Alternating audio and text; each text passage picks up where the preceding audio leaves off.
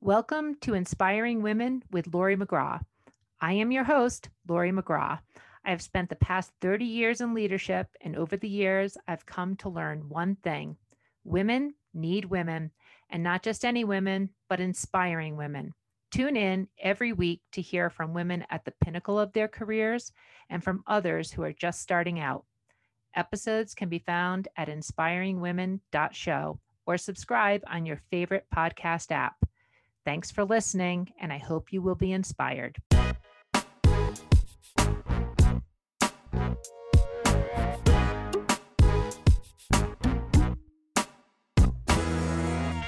Welcome to another episode of Inspiring Women, and today we are speaking with Dr. Suzette McKinney. Now, Dr. McKinney is a nationally recognized public health expert.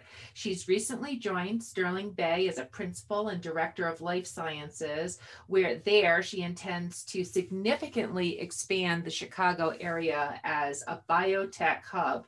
That means new jobs, that means increased diversity, and stimulating economic growth. Prior to Sterling Bay, Dr. McKinney was the CEO and executive director of the Illinois Medical District, where she managed medical research facilities, labs, a biotech business incubator, universities, 4 hospitals, 40 healthcare related facilities. And for about a dozen years or so, she was the deputy commissioner of the Bureau of Public Health Preparedness and Emergency Response for the Chicago Department of Health. Now, Dr. McKinney, she's been at the forefront of emergency response for years. During the course of the COVID-19 pandemic, she was appointed by Governor Pritzker to lead the operations for all the alternative care facilities, and that's due to her accomplishments having led emergency response before, whether it was the Ebola response for Chicago in 2014 and 15, H1N1 outbreak in 2009, and more. In her spare time, she also teaches at 2 public health universities, both at Harvard and the University of Illinois in Chicago, serves on many boards and advisory committees and many philanthropic efforts. And Dr. McKinney, I am so pleased to be talking to you this morning. Thank you so much. It's my pleasure to be here. Well, this is great. I am excited to hear about what you're doing and also talk about your career and how you got here. It's an unusual journey for certain. But why don't we just start with what you're doing right now? You recently joined Sterling Bay after a tremendous amount of success leading public health through your prior commitments. So talk about what you're doing right now. Sure. So at Sterling Bay, I am leading the life sciences division. So essentially, I am responsible for expanding Sterling Bay's work into the life sciences space, both here in Chicago as well as nationally. And in that capacity, I will work with the corporate, scientific, government, and philanthropic sectors to really ensure that we are growing the life sciences community here in Chicago. And once again, as I said, expanding the company and our life sciences work across the country.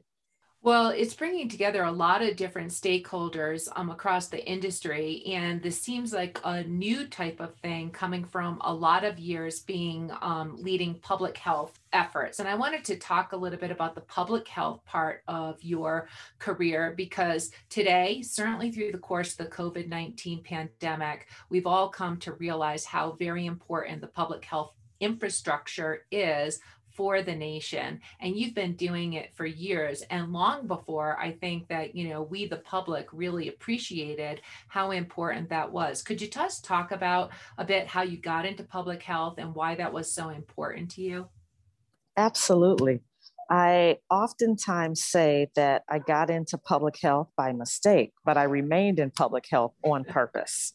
And I say that because my original plan was to attend medical school. I wanted to be a neonatologist, but I spent my undergraduate career at a university where the majority of the students graduated and went on to medical school.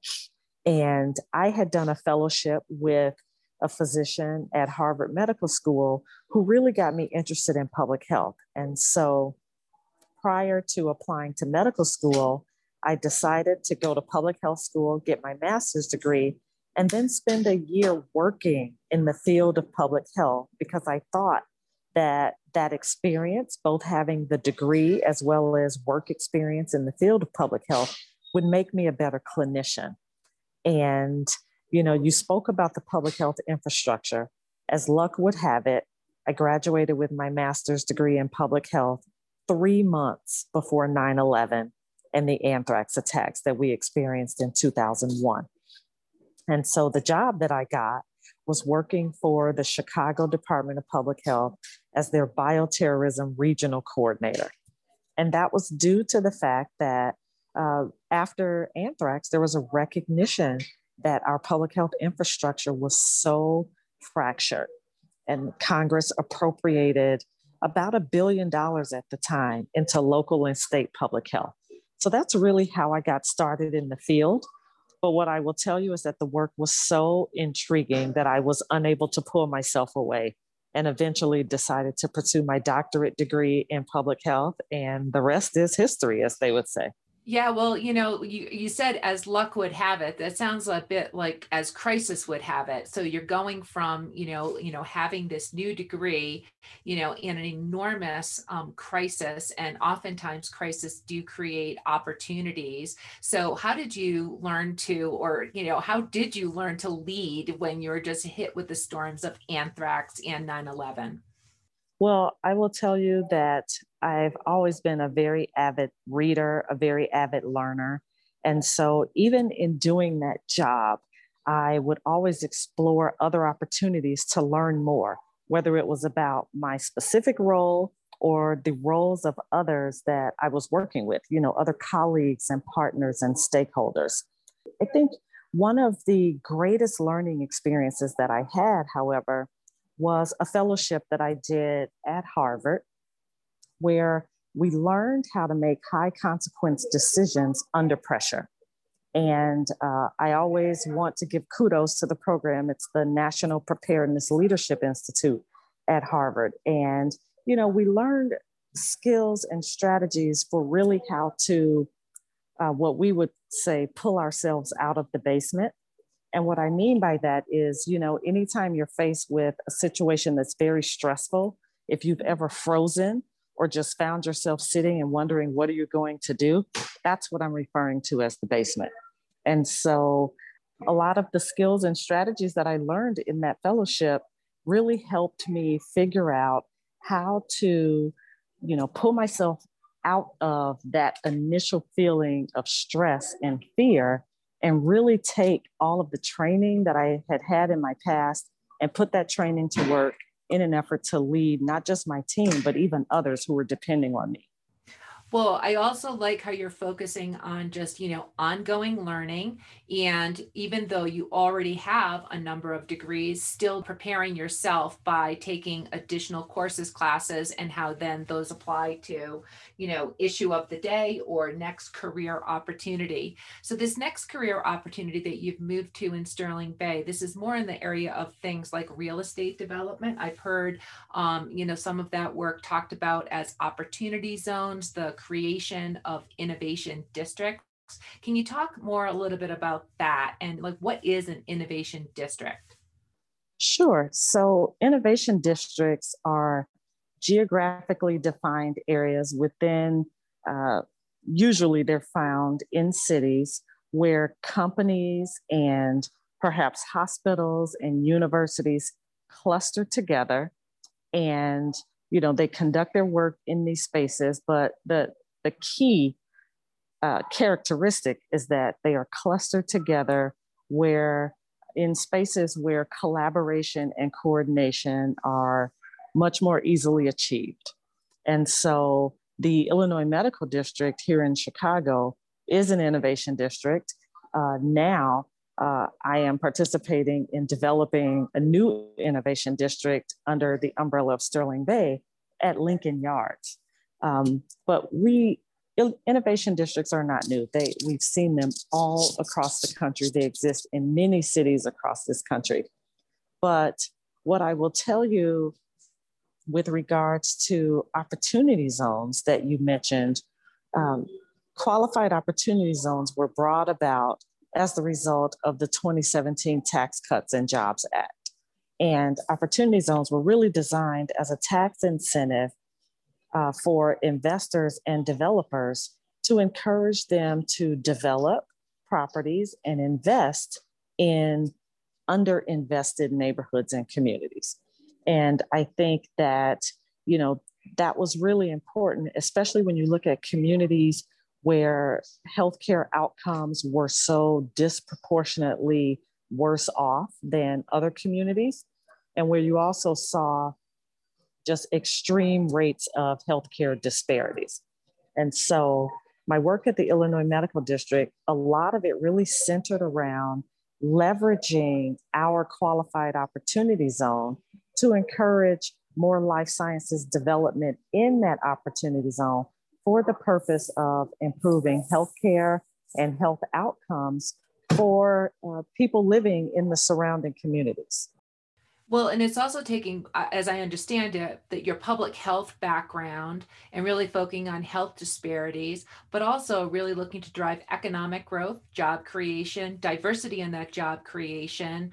So in terms of that pivot and that part of the focus, can you just talk about, what are you thinking about in terms of diversity in the workforce? What are the opportunities? Why is it important to you to create opportunities for people of all ages, different types of backgrounds? Why does that make for a rich innovation zone or community as you're focused on?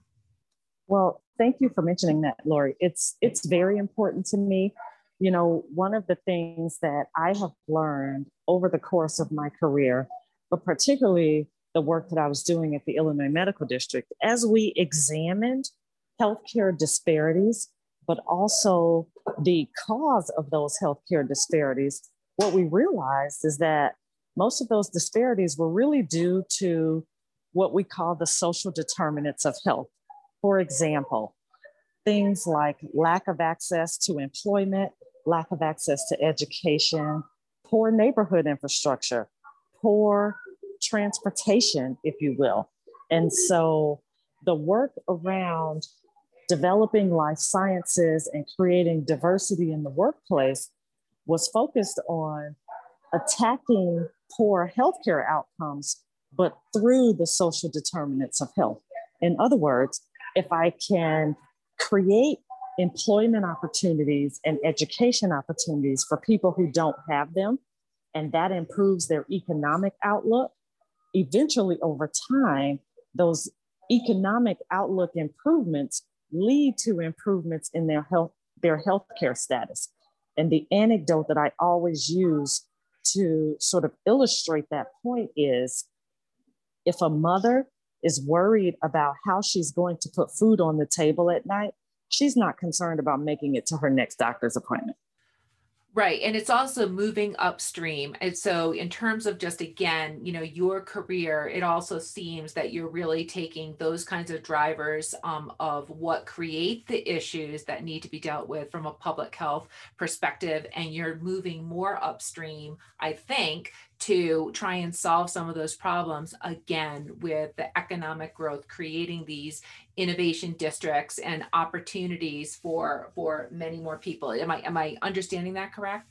Yes, that's absolutely correct. Yeah, that's just terrific. So Suzette, if I could just pivot a little bit in the conversation, because this is just important work. It's exciting work in terms of what you're have already done and intending to do. But let's talk a little bit about how you got here. I mean, you are today, you're incredibly accomplished, many awards, many accolades, sort of at the height of these organizations, but you didn't always start there. So, we talk about with women, inspiring women like you, breaking the glass ceiling. I've heard you say before, let's talk about the cement ceiling and, what's that? Can you just give a little bit about sort of like some breaking of barriers?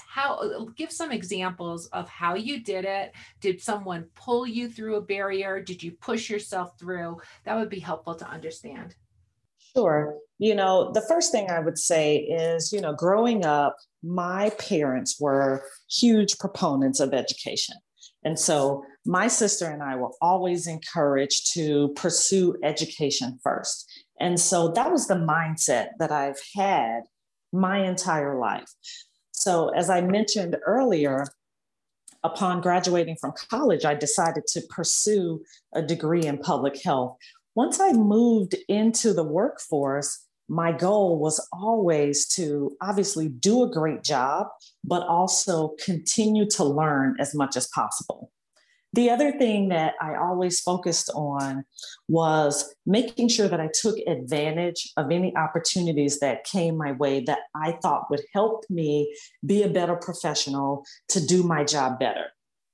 In the early days of my career, those opportunities were in the form of training opportunities or educational opportunities, seminars, workshops, leadership programs. But I never shied away from an opportunity, even if it didn't necessarily fit with my intended career goal. So within the first year and a half of working in public health, I had an opportunity for a promotion. The promotion would have given me more leadership, greater responsibility. It wasn't necessarily in my career path, but I thought while I'm here, I should take advantage of that opportunity because I never know where it will lead. I never know just how much I can learn from an experience. And again, this was all with the eye toward being a better clinician once I got to that point in my life. How did those opportunities emerge? I know that lots of women pursue additional education, they pursue additional classes, and that seems like the easy, logical step, almost a safe step for many women, but they find it difficult. In many conversations that I've had to find the opportunity, take the leap. And sometimes it's easier when it's given to you. Were those opportunities given to you? Did you create them? Can you give us an example? I would say a little bit of both. I've never been the type of person that just waited for an opportunity to come my way. I would always look for opportunities. And, if I found an opportunity, I would go to my boss and say, this is a training opportunity that I found. I think it will enrich my work. I think it will enhance my ability to do my work. And here is how. Would you authorize the time away from the office for me to attend the training as well as the fee? And, sometimes the answer would be yes. And sometimes the answer would be no. And then there were other situations where those opportunities would be offered, not just to me, but to other peers and colleagues as well. And so again, it was about taking advantage of any opportunity that came my way. But I have to give another point here, to your point about continuous learning. And this is something that I tell young women that I mentor all the time. I often tell them, and this is something that I did myself early on in my career, whenever I finished my work or had a break in my day and a little bit of extra time, I would always go to the internet and research, academic journal articles or magazine articles that were related to my field of work and the work that I was doing at the time. And, one or two articles a day, if I could fit that in, just to gain some additional perspective. If I found an article or a publication that I found particularly interesting, I might print it out and stick it in a folder that I had just labeled interested reading. But what came to be over time, I would find myself sitting in meetings and we would be, pondering some complex issue and trying to identify a solution to that complex issue. And everyone else would be talking. And then something would come to mind for me. And I would put that out there. And everyone would look at me like, well, where did that come from? Or where did she get that from? And it would have come from one of those articles that I read. And what I realized was that just by reading a couple of articles a day, whenever I had time to do so, I was gaining additional perspective and additional insight into my field of work that I wasn't getting directly from my employment experience. It was extra learning And it's interesting, right? I mean, those kinds of things really trigger really excellent conversations or new insights or other draw out other things from, the audience that you're in. That's just really terrific, practical advice, Suzette. I love that. Talk about maybe some of the barriers. There's no way, you are where you are without hitting some of those challenges where it wasn't easy or it didn't work out as expected, or you didn't get that plum assignment that you wanted, or not everyone was rooting for you. How did you handle Sure. some of the obstacles that you obviously must have hit along the way? Well, you're absolutely right. I did hit a lot of obstacles. I've often found that, as women, we tend to hit quite a bit of obstacles. And then, quite frankly, as people of color, as I am a person of color, sometimes I hit obstacles related to that.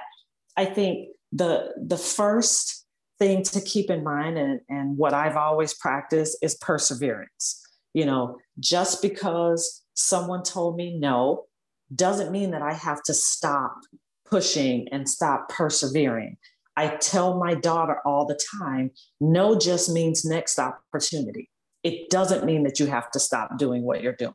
So that's the first thing. And then the second thing, and this is something that I also tell my daughter and young women that I mentor, anytime a roadblock is put in your path, just keep working.